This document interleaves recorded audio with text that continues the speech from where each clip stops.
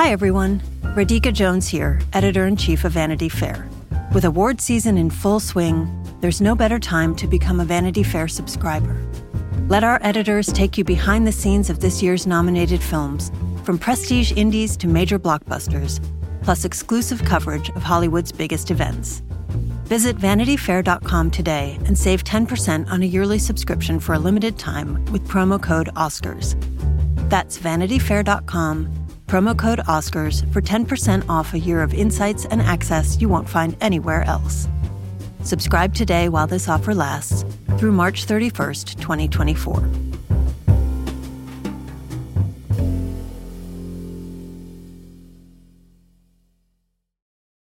This episode is brought to you by Progressive. Most of you aren't just listening right now. You're driving, cleaning, and even exercising.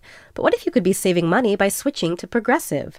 Drivers who save by switching save nearly $750 on average, and auto customers qualify for an average of 7 discounts. Multitask right now. Quote today at Progressive.com. Progressive Casualty Insurance Company and Affiliates. National average 12-month savings of $744 by new customers surveyed who saved with Progressive between June 2022 and May 2023. Potential savings will vary. Discounts not available in all states and situations. Hello and welcome to Little Gold Men, the award season podcast from Vanity Fair. I am delighted and proud to introduce him as Academy Award winner. And the Oscar goes to... And the Oscar goes to... The winner, it's a tie. And any little girl who's practicing her speech on the telly, you never know. Mom, I just want an Oscar.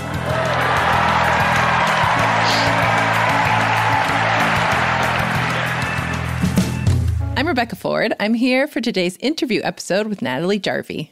Hello. We've got a supersized episode today. We've got 3 big interviews. It's very exciting. It's Power Women. Yeah, the Power Women episode, hosted by 2 power women. Exactly. So today we've got Helen Mirren, the star of 1923, Padma Lakshmi, the host, judge, and executive producer of Top Chef, and the creator and host of Taste the Nation, and Bridget Everett, who stars in Somebody Somewhere.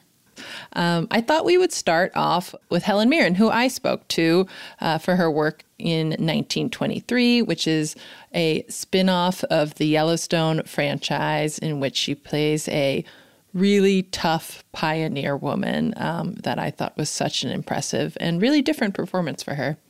Yeah, I have to admit, I have not watched a lot of the Yellowstone universe shows, but I found it really interesting when I heard that Helen was going to sign on to one of these projects. And I'm curious if you learn more about how she got involved in this franchise.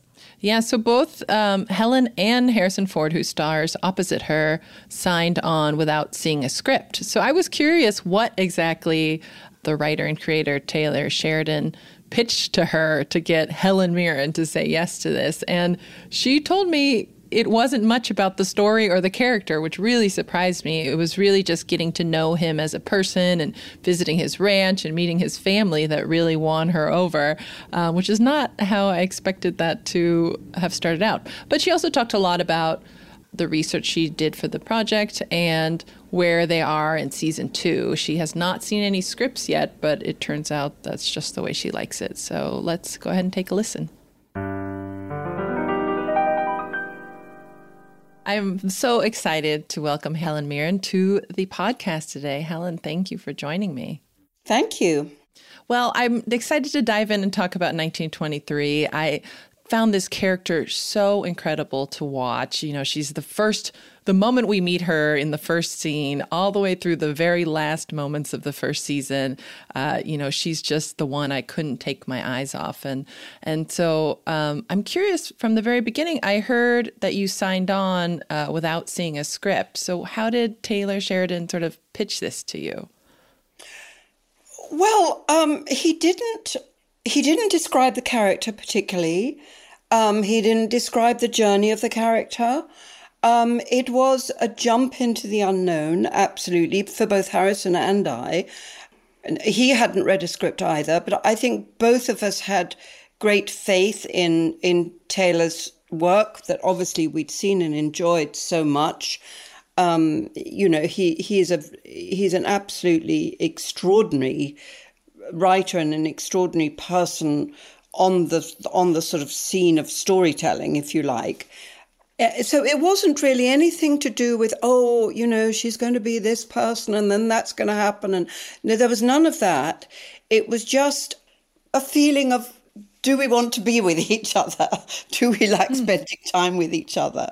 I thought it was very important that he got to know kind of who I was. Obviously over dinner, you only scratch the surface of a person. And I felt I needed to know kind of who he was. And so we just had a meeting like that, just a social meeting, and it was wonderful. It was very revelatory for me. It was at his home, which was extraordinary, and meeting his wife and being with his in his environment, and I found that to be a very beautiful environment. So I felt very comfortable, and then the only thing that he pitched, if you like, was this is going to be a long movie. Basically, we're going to tell one story. I don't know how many episodes we'll take to tell that story, but it's basically going to be one story, and I loved the idea of that as well.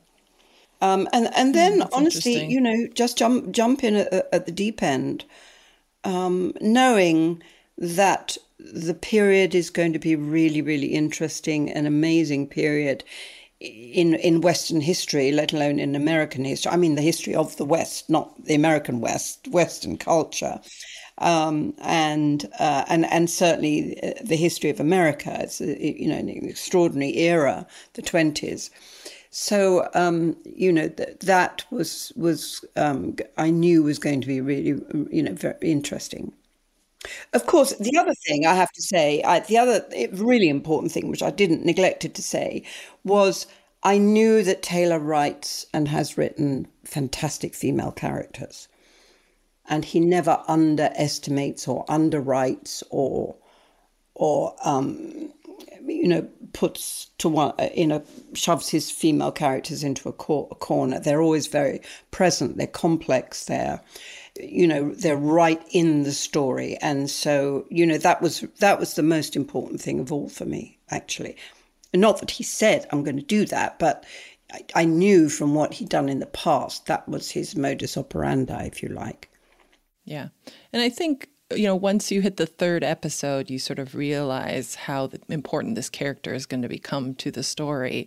And what was it like for you to sort of finally read those scripts or talk to him about her arc as it goes through the season? We never really talked about it, honestly. I just had faith because, those women were extraordinary. I as a part of my research, I read contemporary autobiographies of women, pioneer women, or the early settlers, female settlers of America, of the American West in particular. And I wanted to hear their authentic voices out of their own, and to read those stories and realize how omnipresent death is, for example, and the sort of the chaos of those times, the necessity to think on your feet and be prepared to change and develop and learn new environments, learn new systems of survival. All of those women were incredible. When you think of the women walking with those wagons, across America, dealing with everything that they were dealing with on top of the actual work, dealing with menstruation, dealing with childbirth, dealing with everything that they dealt with.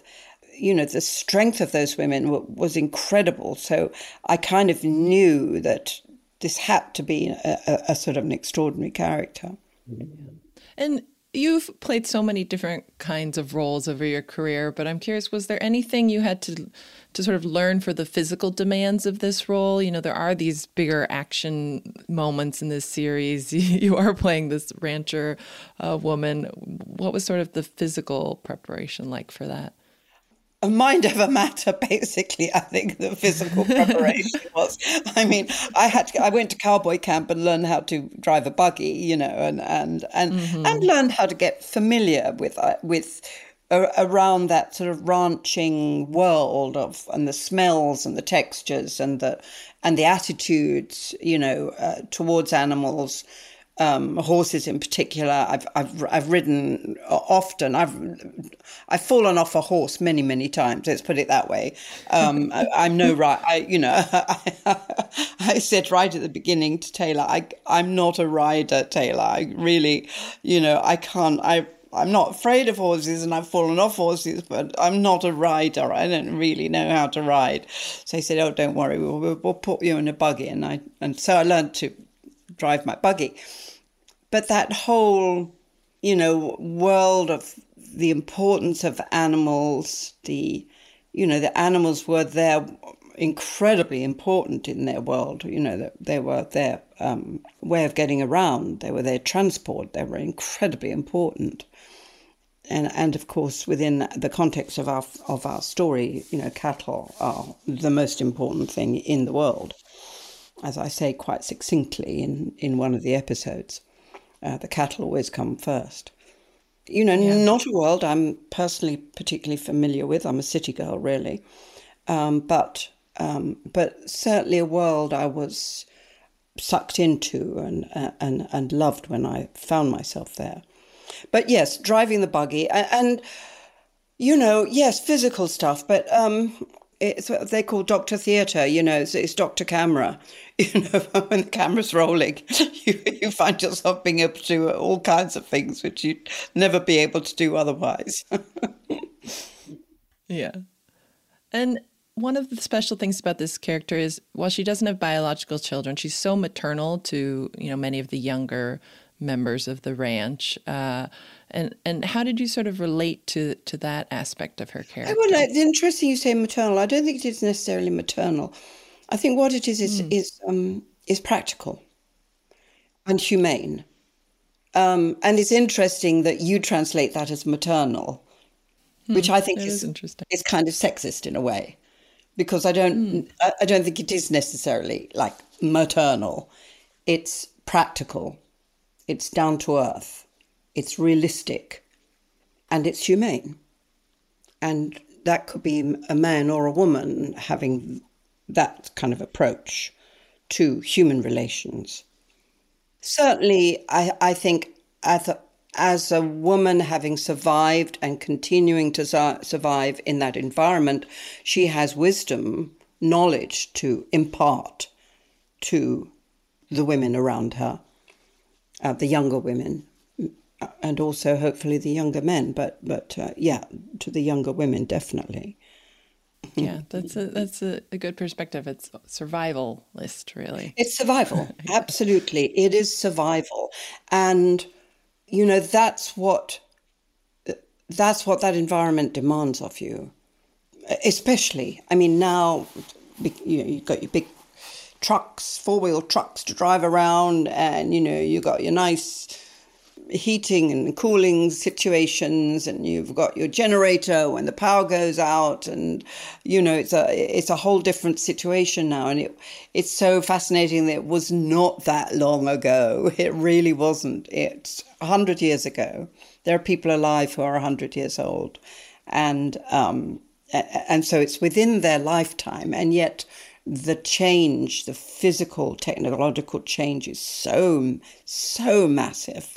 It's incomprehensible, really, what's happened in the last 100 years. But yes, pure, unadulterated survival. You know, you're only warm if you've got wood in. To get wood in, you have to collect the wood, you have to chop the wood. You know, there are hard winters, hot summers. So, yes, survival is the name of the game on every level. And emotional survival. And certainly Cara talks to that when she says to Jacob's character, "You think you've suffered? Have you suffered? What about this girl locked up in this house with, lonely and on her own and isolated? What about, this other woman who lost her husband and died from grief, killed herself from grief? What the fuck are you talking about?" Yeah, this character has some of the best lines in the series, I do think. The dialogue is so incredibly written. And you and Harrison Ford have such a strong connection. Was that something the two of you had to build, like in pre-production? How well did you two know each other? We worked together a long time ago, and I'd loved working with him a long time ago. But we were very different people then, and a lot has happened to both of us since those days. But somehow, I don't know. I mean, Harrison, I don't know what Harrison thinks about me, but all I can say is I love him. And I felt weirdly, completely, it was a completely chemical thing. I just felt utterly at ease with him.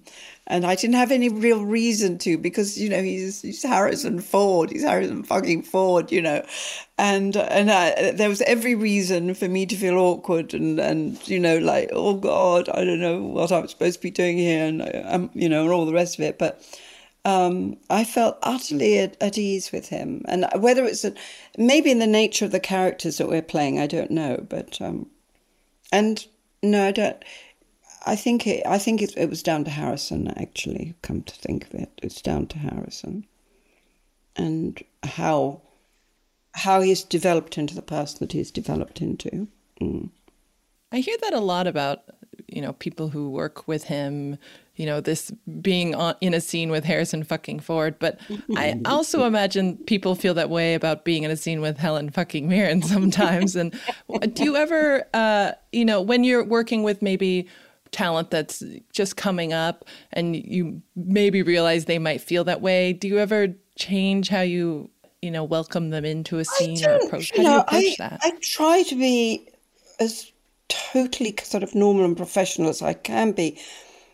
I think also it helps because I'm so admiring of the young actors that I work with, especially on 1923.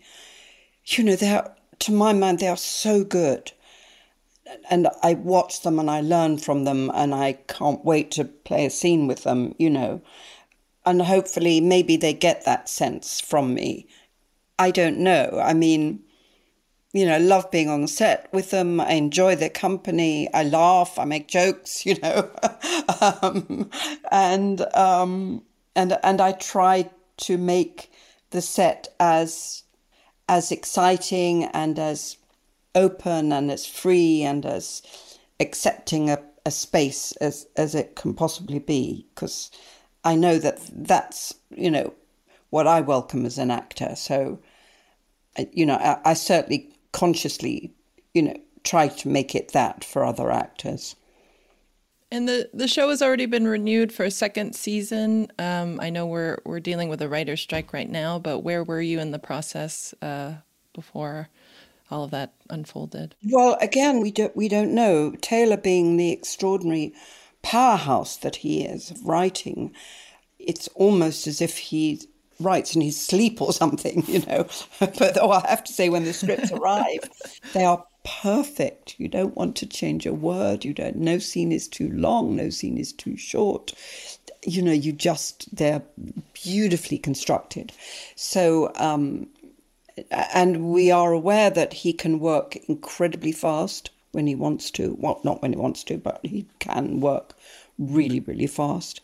So we don't know, I wouldn't be at all surprised if he's got, before the strike, if he'd already written, a number of episodes. And if he has, then we can start work. But if that's not the case, I guess we'll have to put it off for a while. So you haven't seen anything yet? No.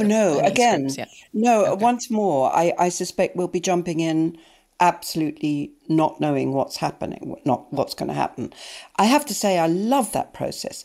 I don't particularly like prepping, I don't want to look at it and study it and, and think about it, quite honestly. I love cold reading something. I love your very first, as an actor, your very first response to something, where you're not even, just pure instinct and pure invention, that moment of pure invention. I love. So I don't plan and think about it. And, of course, I do my research, in terms of historical things. But once all of that is embedded in me, then I just let it rip, basically. I don't plan anything. And I love getting the scripts. I'd be perfectly happy to get the scripts, the night before we shoot them, sort of thing, and just jump in and do it. And when I'm looking at your upcoming work, you have this film Golda coming out, which looks like a very transformative performance. Yes, very was different. Was that something you were looking for?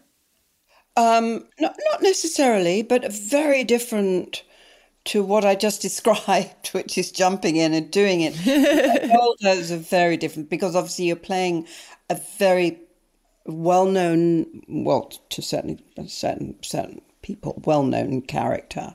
People know what she looked like, what she sounded like, what she walked like. So you have to,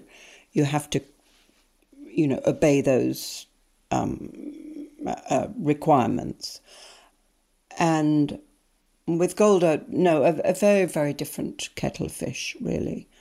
Much more prep, first of all, 3 hours of makeup, for example. So, a very, as you said, transformative, physically transforming role, which is, different requirement, yeah.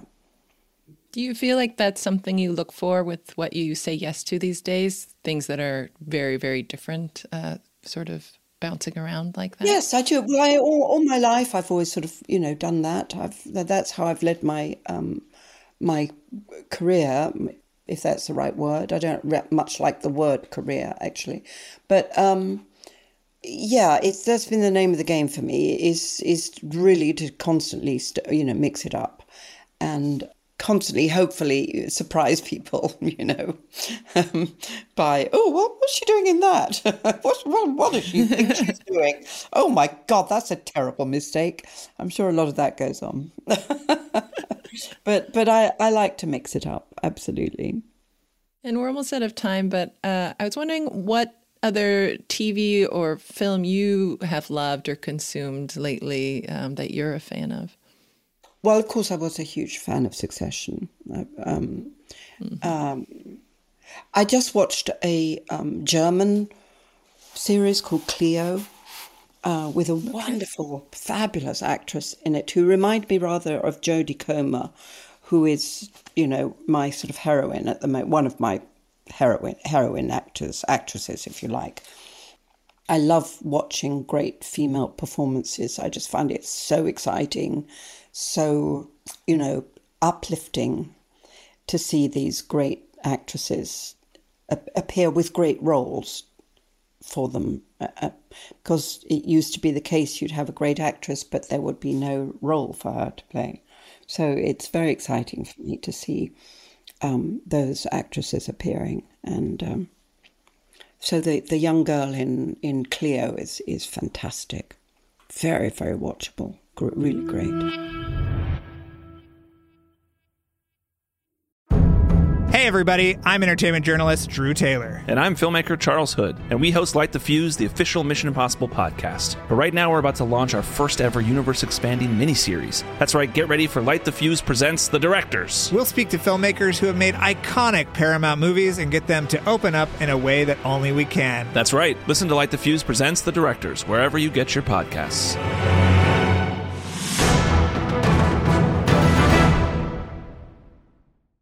The questions around retirement have gotten tiring. Instead of, have you saved up enough? Shouldn't they be asking, what is it that you love to do? And how can we help you keep doing it? The truth is, you're not slowing down. So your retirement plan should be more of an action plan, a hiking plan, a music plan, a sailing plan. The point is, whatever you're passionate about, we can help make sure you never stop. At Lincoln Financial, we have the products to help protect and grow your financial future so you can keep doing more of what you love. Make your pastimes last a lifetime at lincolnfinancial.com/action plan. Lincoln Financial Group, marketing name for Lincoln National Corporation and its insurance companies and broker/dealer affiliate Lincoln Financial Distributors, Inc., copyright 2024, Lincoln National Corporation. So now we're going to listen in to your interview, Natalie, with Padma Lakshmi, who is she was, I guess I should say, one of the main judges on Top Chef, but she also is deeply involved with the show Taste the Nation. So what made you excited to talk to her? Yeah, well, I think I was among the Top Chef fans who was really surprised and a little sad when she announced that she would be leaving the show after its 20th season. And so I wanted to find out more about why it was time for her to take a step back from Top Chef and what she was looking forward to doing next. And through my conversation, I learned that she really does have a passion for telling different kinds of stories about food that you can't really tell in a competition show like Top Chef. And she's doing that with her Hulu docuseries, Taste the Nation, which is just this really lovely kind of blend of a travel show and a food show and a kind of a cultural anthropological exploration of what it means to be an immigrant in America. And I really loved watching it. I felt like I learned a lot from that show. And it was interesting to hear from her about how she puts that project together, how she really thinks about, telling stories about people and about identity through food. Great. Let's take a listen. So I want to start, you shocked a lot of Top Chef fans when you announced that the most recent season on the show would be your last. I want to know when you knew that it was time to move on. It's hard to say. There were so many factors, but, the last couple of years have been very hectic for me because I've been juggling 2 shows. And I just wanted to give Taste the Nation more of my time. It deserved it. It's a show that I created. I just don't think it was sustainable to do both shows. And I think sort of toward the end of London, I really felt like this was going to be my last, but I wasn't sure. And then very recently it became incredibly clear that it was time to move on. Yeah.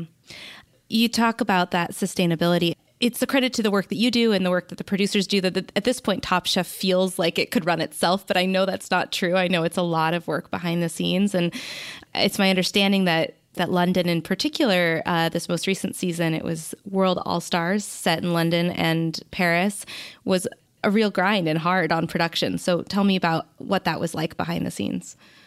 I mean, I think that, whenever you take a show with 150 people in the crew abroad, there are a lot of logistics and moving parts. I'm very proud of my crew. I really feel like they're like my family, almost all of them. I mean, not every single person, but most of the people on the crew.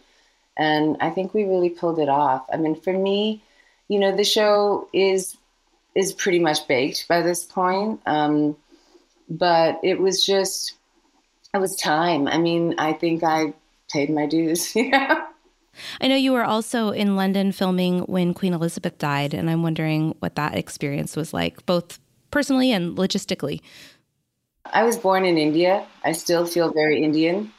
And I have no allegiance to this queen or her ancestors. So it didn't faze me, except that it inconvenienced the shoot a little bit. Like, I don't care about the royals at all. I could care less about them. And I understand that it was a big deal for, people in England, and that's fine. But as far as we were concerned, we just tried to stay out of the central area where all that was happening. But, it was fine. Our studio was in Richmond, just outside of London proper. And so we were able to pivot and make sure that didn't affect us. that much. You know, we had to scramble to change some locations, but other than that, it didn't really affect us. Yeah, that makes sense. So I know that you play many different roles on Top Chef now. You're not just the host, you're also a judge and an executive producer. Tell me what that is like kind of, you know, for you. How do you juggle all of those? It's very hard. I mean, I work every day and I am there for any time the contestants are doing a challenge or a quick fire. The hours are long. I think, you know, I eat everything. I'm the only human being that eats every single thing that's ever been made on Top Chef, at least from season 2. And I think that also took a toll on me physically. You know, whereas on Taste the Nation, I do work hard, and, you know, obviously I'm doing everything on Taste the Nation, from research with my producers to casting to being on camera to looking at edits to being in color correction to being in sound mixing. And but it's easier because I have, you know, 1 week on set and then 1 week at home in production here to plan for the next season. The next episode. So, you know, in a way, I'm never away from home more than a week or 2 weeks at a time. And I'm a single mom and I have a teenage daughter at home and I want to be with her. And I also want to have a life, you know, and I just find that Taste the Nation for me is much more intellectually stimulating and gratifying, frankly. I'm very proud of Top Chef and of everything that we've accomplished in the last 17 years. I mean, 42 Emmy nominations, that's a lot, you know, including a few for me personally. But you're not wrong in that show is pretty much baked and set as it's going to be. And so I just wanted a new challenge. You know, I wanted to grow. I wanted to expand my wings. Yeah. Well, I want to ask a bit about Taste the Nation, since I know this is kind of, speaks to what you want to be doing next. It's such a wonderful blend of, you know, travel and food and cultural anthropology and, you know, this amazing examination of the immigrant experience in America. How did that idea develop? Where did that come from? You know, I was looking to expand my horizons creatively for a few years now, but during the 2016 election, there was all this negative propaganda in the media about immigrants. And I'm an immigrant. I came to America when I was 4 from India, and I've grown up in immigrant communities, both on the East Coast and the West Coast, and not necessarily Indian immigrant communities, Mexican immigrant communities, Filipino immigrant communities, certainly in California. And I knew that a lot of the vitriol that Steve Bannon or Steve Miller, people like that were spewing was completely erroneous and just not based in fact or my lived experience and the experience of many people I knew and loved. And so Tom Hanks got me involved with the ACLU. He and Tina Fey recruited me to do this telethon on Facebook. You know, it was so new. And I said, of course. And it was live, and I wound up just speaking off the cuff. And then, some of the people who worked at ACLU recruited me to come back and do some work, you know, behind the scenes with them on immigrant rights. And then they asked me if I would be an artist ambassador for women's rights, because I had done the Foundation for Women's Health with the Endometriosis Foundation America, but also just immigrant rights. And so I started speaking on their behalf. I started writing op-eds. I would go to rallies. We had this huge rally in Miami at the university there, and there were like 3,000 people there. And it was the first time I had spoken to such a large crowd about an issue like this.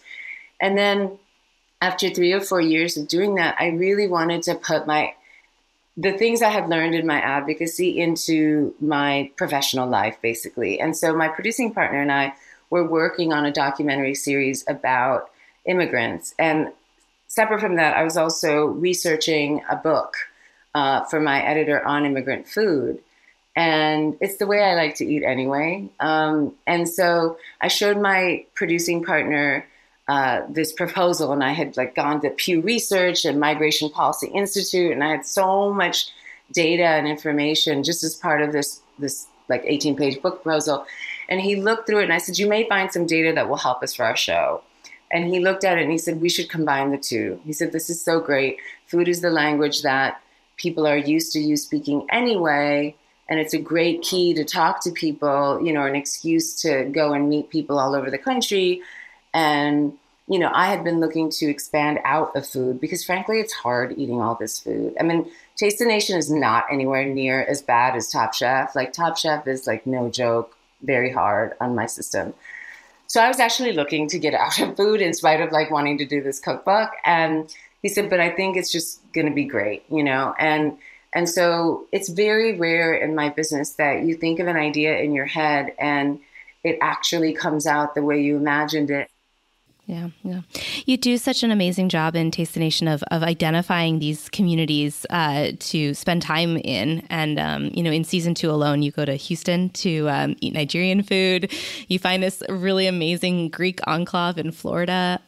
You ask the question of whether borscht is Ukrainian or Russian. It's Ukrainian.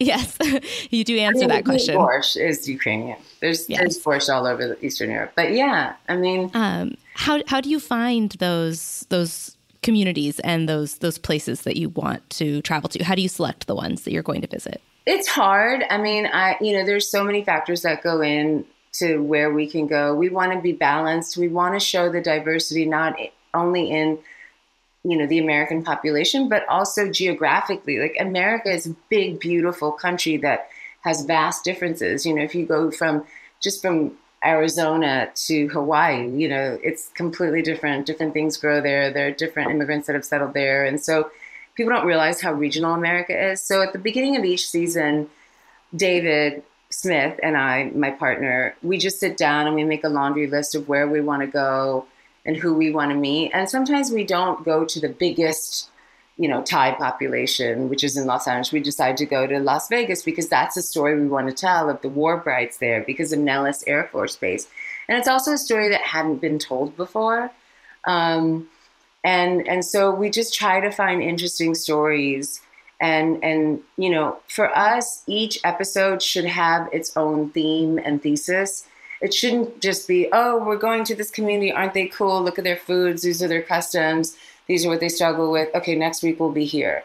That's not how we approach the show. We try and think about immigration as a huge puzzle with many different facets, economic, cultural, you know, any facet of American life is encompassed in this huge issue of immigration, which is so integral to the forming of our republic and its constant evolution as a superpower. So, you know, we're looking at different corners of that. So like when we went to Puerto Rico this season, we're talking about sovereignty, food and otherwise.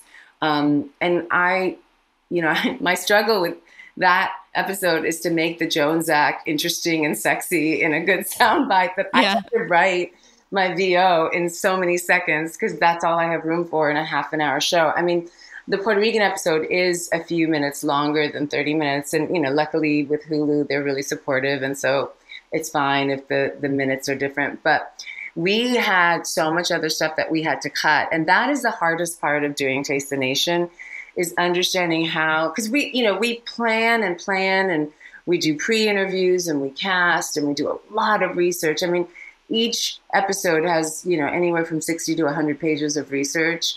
And then there's the food. And, you know, because I'm going to talk about communities who don't often get a mainstream platform. And I remember what that was like, you know. I remember what it was like not even to be lit properly because cameras are made for white skin.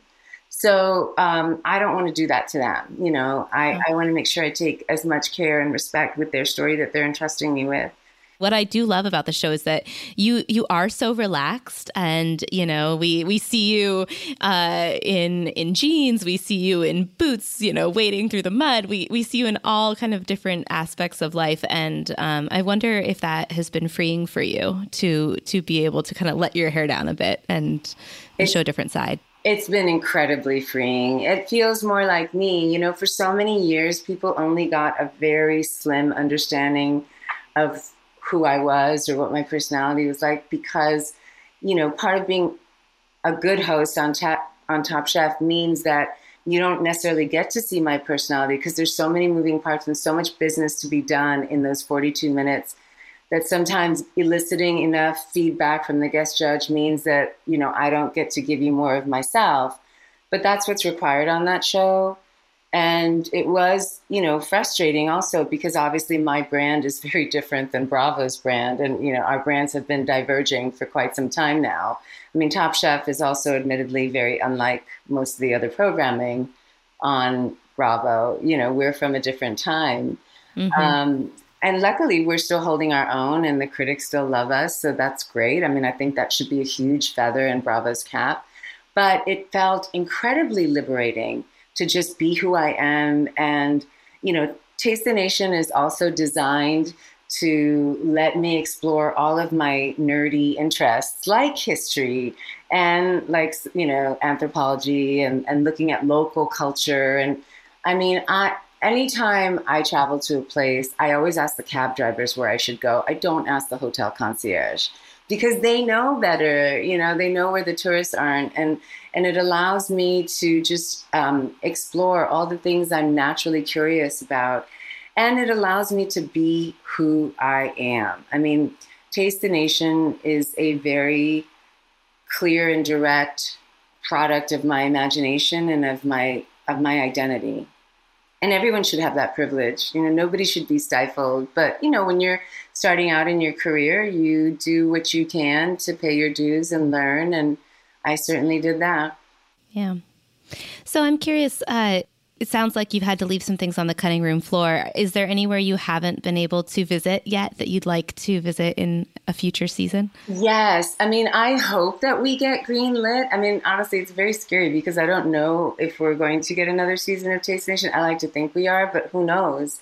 So I kind of, you know, have a list of what I want to do in the next season. And some of it is going abroad. I mean, it's not called Taste America. It's called Taste the Nation. So we could taste other nations. Like I would love to go and have immigrant food in other countries. Like what is Indian food in London like? Well, I know what it's like. It's delicious. So I want to share that with everybody in a way that goes much deeper than what we were able to do on Top Chef.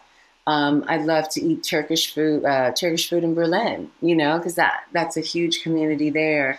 I'd love to go to Minnesota and look at Somalis or the Hmong population there. There's so many different Vietnamese populations, but I want to find a new or different way to tell that story. You know, we've seen other people go to New Orleans. We've seen them go to Southern California. We know how they've affected the Gulf shrimping industry, but I'm trying to find what is something that's interesting that we can uncover or at least look deeper at in a way that no one else has. And, you know, the beauty of my show and other shows like it is that they're so host dependent. So you could have me and Kamau Bell and Stanley Tucci and Lisa Ling go to the same exact community.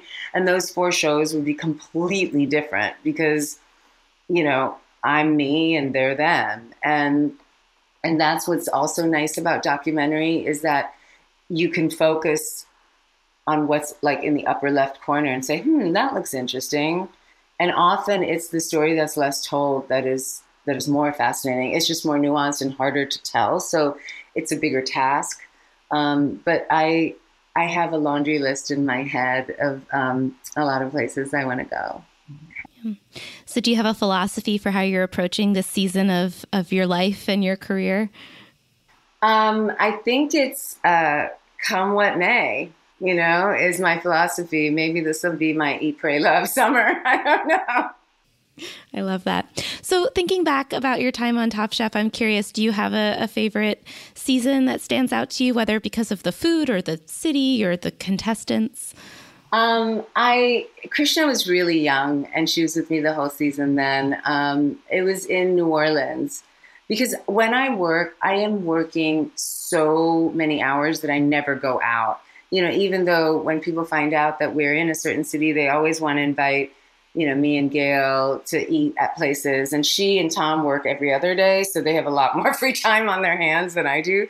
But I'm usually so exhausted that I just go home, wash my makeup off, play with my kid and go to sleep. But in New Orleans, I would go out. in spite of being so tired, I just would be like, yeah, let's go out. Or I would even go out. A couple of times I went out on my own, alone. My nanny was at the hotel with Krishna, and she would go to sleep early anyway, because as I said, she was like 4 then. And I would just be like, let's go hear some live music. And I would go to this reggae place that had, papusas in the back of it, somebody cooking these papusas. So it was great. I could have these wonderful little, papusa sandwiches and still listen to reggae music. And I'd have a drink or two, and I'd just be there for an hour, and then I'd take a cab home. And I never, ever did that in other seasons, very rarely, because I don't have time. It usually takes us 12 to 14 hours to film a challenge, an elimination challenge. And it usually takes us about anywhere from 8 to 10 or 12 hours to film a quick fire, especially in the early parts of the season when there's so many contestants. So in a 2-day period, I work 24 hours. And I need rest because my body's also processing so much food. And I'm in heels on concrete. Yeah, absolutely. As we wrap up here, I'm curious, do you think you'll watch the show in the future? Will you stay in the Top Chef world, even if you're no longer hosting? I mean, yes, of course. I'll probably, take a look at it from time to time. It will be bittersweet. I mean, that's my house. That's my family, so it'll be hard. It's never easy to leave something that you know so well. But, to be honest, I didn't watch reality programming before I got the job. I'm not kidding when I say my interests skew towards Taste the Nation, even as a viewer, even as a viewer, my tastes really skewed towards programming like Taste the Nation. So, when I first took Top Chef, it was to give my second cookbook a little boost. I never really took it that seriously. I never thought that it would become this huge pop culture phenomenon. It would be in 174 countries, that I would become so well known. I go to Singapore and people stop me in the street. I go to India and Amsterdam and, Costa Rica, and people from all over the world, have grown up with me. And it is, dubbed in so many languages. It's funny to hear me being dubbed in different countries. We are in 174 countries. And so it's been so wonderful, for me personally and professionally. But it was nothing that I honestly set out to do. Maybe that's why, because I never really thought much of it and I just did it. And I think that that's one piece of advice I would give to young people. I have a theater degree. I was trained as an actor. And when Top Chef came along, I was like, okay, but thank God I said yes. Thank God I wasn't like, no, I'm not going to do that because I want to do this. And I always tell young people, take every opportunity that comes to you, even if it's not exactly how you envisioned your life, because you never know what's going to come out of it. And it's never what you do, it's how well you do it. So no matter what you do, whether you work part-time in a florist shop and you don't care about flowers, or, you're doing the most menial task or the most memorable task, just give it your all, because you don't know what all you're going to learn from it. Yeah, that's great. So I'm curious, food's been clearly a part of your life and career for a long time. Has your relationship with food changed as a result of Top Chef and now Taste the Nation? Yeah, it really has. I didn't grow up in a very well-to-do family. We didn't go out to fancy restaurants. We went out to eat a couple of times a month, probably have pizza or Chinese or Thai food. And so I didn't grow up knowing the names of chefs. So then when I got the ability to travel after college as a model and I got exposed to all these fancy restaurants, I was really fascinated with that kind of food, that modern gastronomy and that pristineness and things that, you could never do at home without a kitchen staff of 25. But now, as I've gotten older, I've actually gotten back to my roots. And I think the most exciting thing that's happening in food is actually at the mom and pop level. Food is really interesting in that things don't trickle down, they trickle up. Because most of the food that most people eat is not fancy food, And so if you look in the back of any fine dining restaurant, you will see that it's mostly Black and brown people running that restaurant. And then the head chef is white, or his chef de cuisine is Caucasian. But they get ideas from those chefs, from chipotle to sumac to yuzu, to all these things, to patis that we've never heard of, but then they'll work their way into a fine dining menu. I mean, when I wrote Tangy Tart Hot and Sweet, I was really worried because I was using dried chipotles and nobody had heard of them and nobody could pronounce them. And I was worried nobody could get them if you weren't in a Mexican neighborhood. Now, 14, 15 years later, there's like a chain. There's a whole chain called Chipotle. So, times change, and I just want to make sure that I'm always discovering new things, because that to me is exciting. That's what makes my job fun. I'm not a chef. I don't want to be a chef. I don't want to work in a restaurant. I'm a food writer, and I'm happy being that. I'm happy being an explorer of food and a teller of stories of our culture and our times.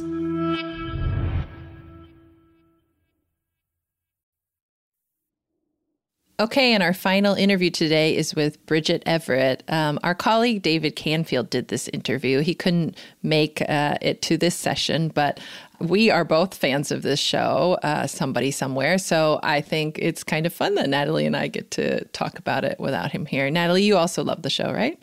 I do. I remember I watched the first season on a plane and I was very moved. I found myself like tearing up, 30,000 feet above sea level. And I just was really blown away by her performance and by the way that the story unfolded. And I was so thrilled to have it come back for season 2.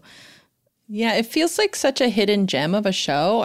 Everyone I know who watches it loves it, and especially loves her performance. But I wish more people were talking about it. But David, mentioned that he got to talk to her the day after it was announced that it's been renewed for a 3rd season, which was a really big deal. So I think we're in for a really fun interview. Let's take a listen. Well, Bridget Everett, I'm so excited to be talking to you right now because Somebody Somewhere was just renewed for season 3, which made me smile. I imagine it made you smile as well. Well, it made me smile pretty big, I gotta admit. I saw you wrote, you said you can't believe it. What was the journey like of waiting for this news? Well, look, we're not getting those Last of Us numbers. It's a small show, and I think I've just been nervous, especially with the strike and everything, and I didn't know if we would hear anything or when. So I was sitting at the airport, and Carolyn Strauss called me. She's like, "Oh, I got somebody else on the line," and it was Amy Gravitt, and then they told me. And of course, I started crying, and really handled it like a champ. That sounds like handling like a champ to me. I don't know. Yeah. It's been such an interesting run, I think, for this show this season because it's been on like the blockbuster Sunday night for HBO. Yeah. And I think has absolutely earned its place there. It's such a special show. And I think it has found a lot of love. Did you find from season 1 to season 2, just, finding more viewers, getting a little bit more attention? Did you observe that from your end?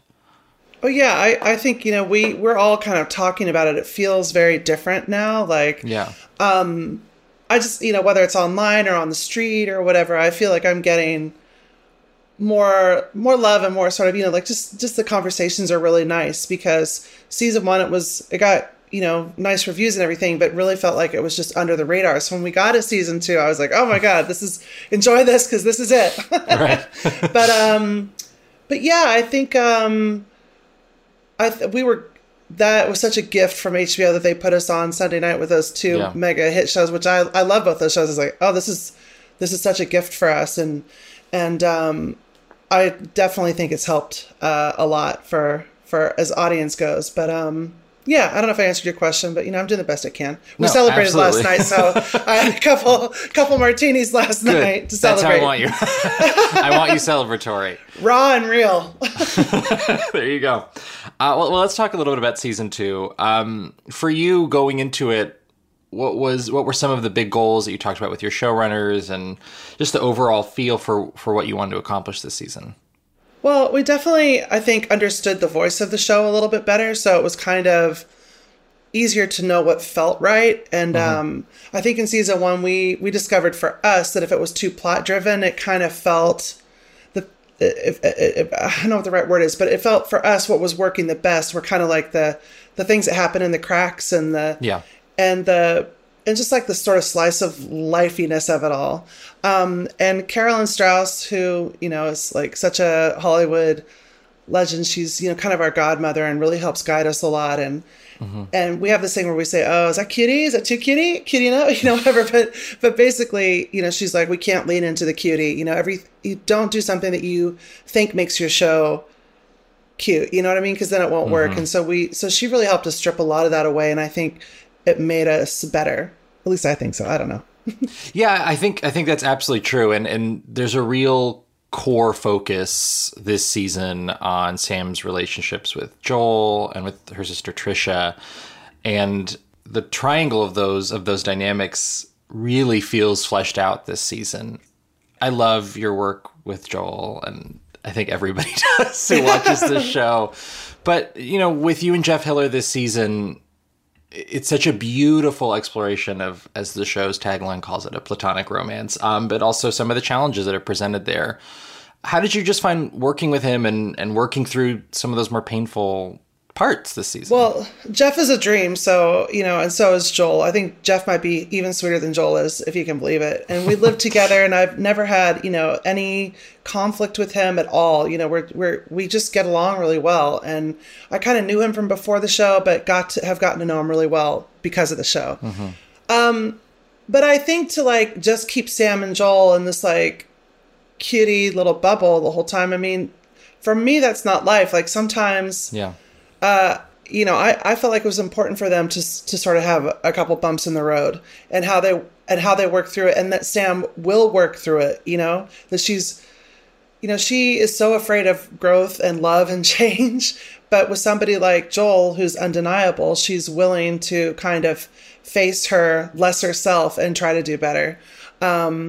So yeah, and I've had a friendship that was similar to the Joel and Sam dynamic, and you do sort of kind of get to a point where you're just so all in on each other that it starts to become a little unhealthy, and there's not room for anybody else, at least in Sam's eyes, and maybe Bridget sometimes too. I see.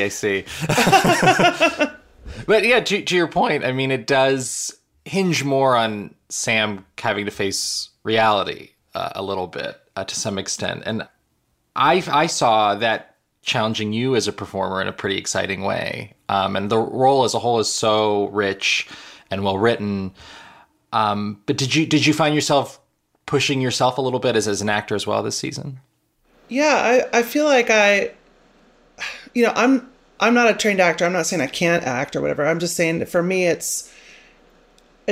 sort of have to find my footing kind of, and I think that I understood Sam a little bit better, and I just relaxed into things a little more this year and kind of let myself off the hook a little bit to just kind of, sometimes I'm like, oh, is that funny? I didn't worry about any of that. I'm just just show up, talk to the person and walk away. And if they don't have it, we'll do it again, and I feel like that really helped. And some of the more tender moments and the more painful things, I feel sort of protective of Sam in a way. So it's easy to kind of lock into those moments. And, we did one scene, there's a fight scene between Joel and Sam. Yeah. And, we were coming out of our trailers that night, getting ready to go home and have some, pasta for the table. And Jeff walks out of his trailer and looks at me. He's like, Are you mad at me? Oh. I was like, no, that was just, it's so painful. It's I feel like Jeremy Strong or something. It's just kind of during the time, during the shot of the scene, it's I can't be oh, hey girl, between texts, or, between takes. I know we all really tried to do our best to make everything as authentic as possible. That was kind of the end goal, and, blah, blah, blah.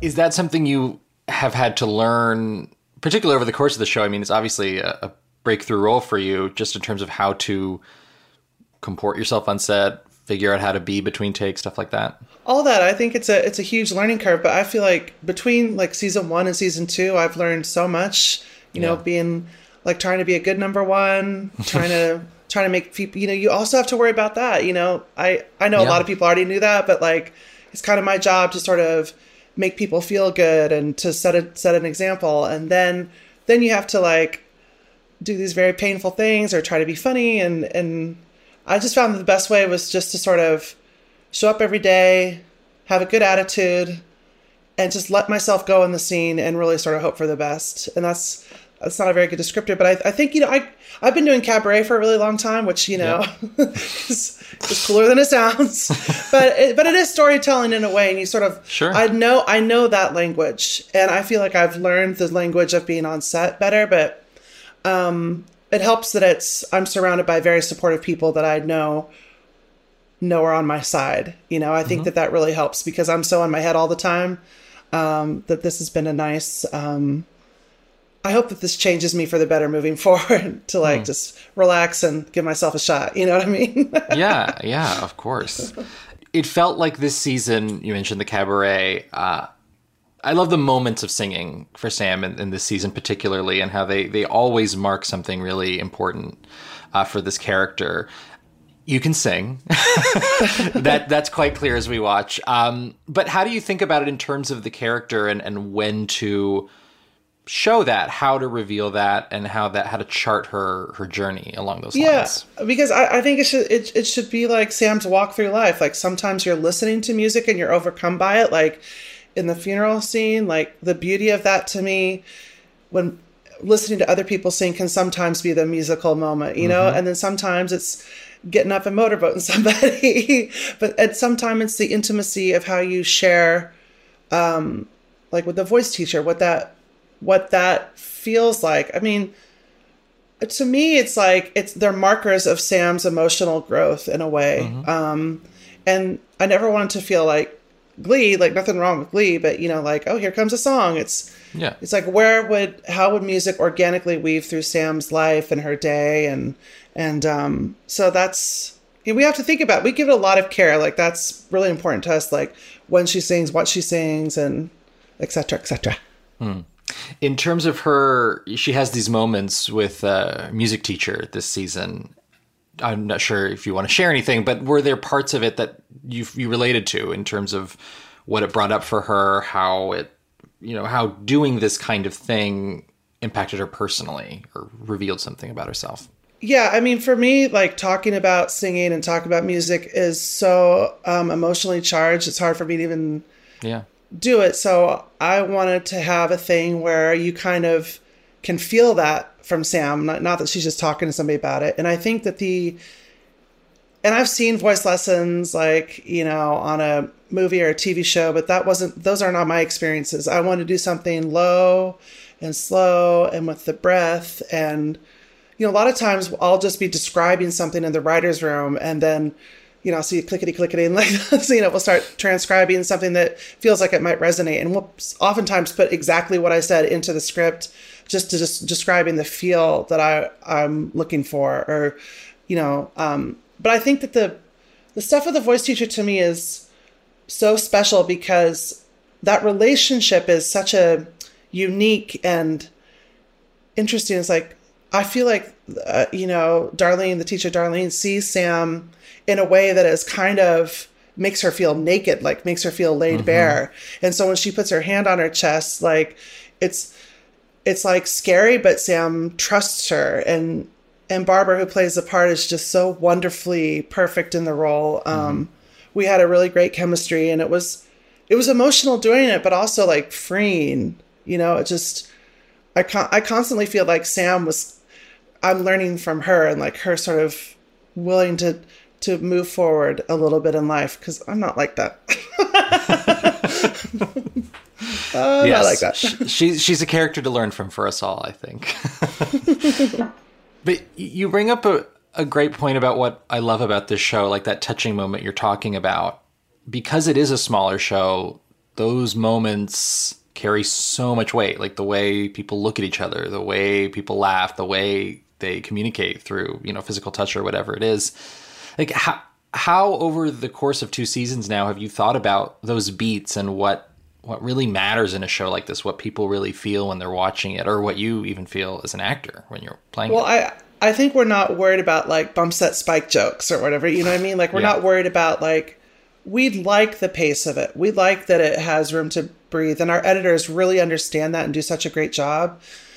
You know, like sometimes the scripts will be like 23 pages or whatever, but we know that we're going to allow time to sit with people, because to me, it's like, it's not what the person says. It's kind of the aftershock after of how it makes a person feel, and not like we're trying to be indulgent and like, you know, cry, cry, cry, baby girl, baby girl. It's more like, it's just to sit with it is something that we enjoy, that we think works for us. And I think it's, you know, specifically with the voice stuff, I was like, this is so niche. Like, I don't know. I was really nervous about it. I thought like, it just felt too specific, but as in anything else, like sometimes the more specific you are, the more universal it can be in whatever way it finds people. I don't know. I'm rambling, but I think you're getting it, I hope. No rambling. The tone of the show is what makes it so special. And I'm curious for you coming in as an EP, this being a breakthrough project for you, what did you need to learn about like filmmaking and things that maybe you didn't know in terms of executing something like this, especially something that really feels like an indie film from, you know, maybe 15 years ago that just doesn't get made as much anymore? Well, first of all, there's like, we call ourselves a four top. There's Paul Thureed and Hannah Boss, who are the show creators and EPs, and then Carolyn Strauss, and then me. And I think that it's like we're in class every day with Carolyn Strauss, and she's like our instructor, but she also treats us like a peer. You know what I mean? And I think that's critical to sort of helping us grow with the show. And we're all always kind of just on the same, we have the same idea for the show. And sometimes Paul and Hannah and I can sort of be unclear, but we know if we go to Carolyn, she's going to have the right eye. And same thing with, you know, our executives at HBO. They're really locked into this show and the emotions of it. And I just feel like everybody puts so much of their heart into it, and there's so much care. Even though there's only 7 episodes, I mean, we really spend all year long working on it. You know, the writing, we take a lot. I mean, every scene is just like really thought out, and I don't know. I think I'm getting off topic again. I just sometimes start talking, especially when I'm a little hungover. You know, I'm doing my best. Bridget Everett hungover. That's the only way I want to do this. It's not my fault. I didn't know we were going to announce yesterday we got to pick up. Nobody knew this timing. But just to be clear, we it's just luck. We're all on a high. It is pure luck. When the renewal announcement came out, I saw a number of tweets like reacting to the news that were like, Alexa, play Gloria, which I think speaks to the power of your ending and your finale performance. Can you just take me back to the decision to do that song in that way and what it felt like to perform it? Yeah, Murray and Jeff and I were living together in what was affectionately known as the Ding Dong Dorm.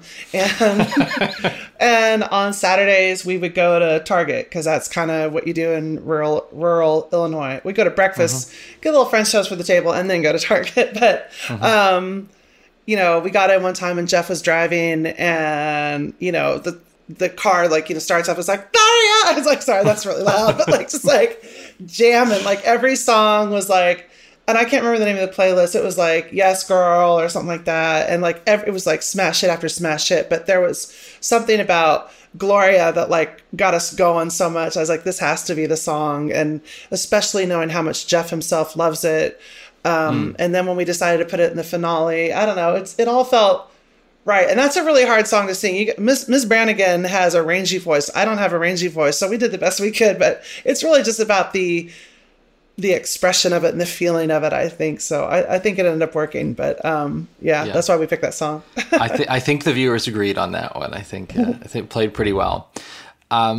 This doesn't feel like a leap to me to say that having this show air, you know, at the tail end of a very widely watched block of HBO shows was pretty meaningful to me, at least this year, just knowing the focus you all have on the queer community, on, different kinds of LGBTQ people and relationships, amid a lot of horrible things going on around the country. I'm just curious, like, not what your level of awareness is there, but the knowledge that you are putting out this kind of representation on a network that has a lot of eyeballs at a time when it's, I think, pretty important. I think, like, I'm happy that this show exists in this time. I think it's important for people to see, for instance, that Fred Rococo is a person that lives and breathes and loves just like the rest of us. And you couldn't ask for a better representation than Murray Hill. He's infectious and charming and a lot of legislation, and the legislation in Kansas is not good. Yeah. But I know, like, I was just in Kansas over the weekend for a finale viewing party, and I saw there were a lot of people from the queer community there, and what it means to them is special to us. And, Murray tells me about the messages that he gets. Jeff tells me about the messages that he gets. And to me, these are my family. These people are my family, and they should be on screen. Murray Hill should have been a star a long time ago. Jeff Hiller should have been a star a long time ago. So I feel like, my hope is that people see the show and maybe have a change of heart and maybe open their eyes a little bit. Because I know there are people there, at this viewing party, again, in Kansas, they're from a different generation and see things a certain way, but it was, you could feel the room, and you could feel that love is all around you. And I hope that people that have judgments and are narrow-minded in some aspects, that this can help be a device for them to learn and grow. Yeah. I think the show also challenges what, quote unquote, liberal, coastal, whatever you want to call it, people view, how they view rural America and how they view these kinds of places where you say this kind of legislation is being passed. And within that, you do still have, vibrant and interesting communities of people. Yeah. And a relative of mine who shall remain nameless, we give each other a lot of shit about our politics, right? And there was something about, like, it opens up some discussions about, say, trans legislation that, I think is important for us to be having. And I enjoy having those conversations and let them know that maybe, like, this talking point that you hear on Fox News or whatever, let me tell you about some real life situations, and let me tell you why I don't agree with you. And I don't know, I'm probably getting off course again, but it weighs heavy on my mind. I feel like it's not like the point of the show. The point of the show is really just to kind of show a bunch of people, different as they are, like a middle-aged plus-size woman, a gay guy, a trans, and how they just exist in a world and in a small town place. And when I was growing up in Manhattan, there was like one gay guy in town. I mean, that's not true, but you know what I mean? Like, there was sort of like whatever. And then it's much different there. There's this, this Flint Hills True Colors house, which is great for LGBTQ kids. And I saw a lot of diversity in the room, a lot of out and proud people. And, it's really good it's a good reminder that we're here and we're everywhere. Yeah. I'll clarify for you, for listeners who aren't as familiar, that you were talking about Manhattan, Kansas. Yes, yeah, exactly. Not Manhattan, New York. Manhattan, New York does have more than one gay person. Oh, yeah.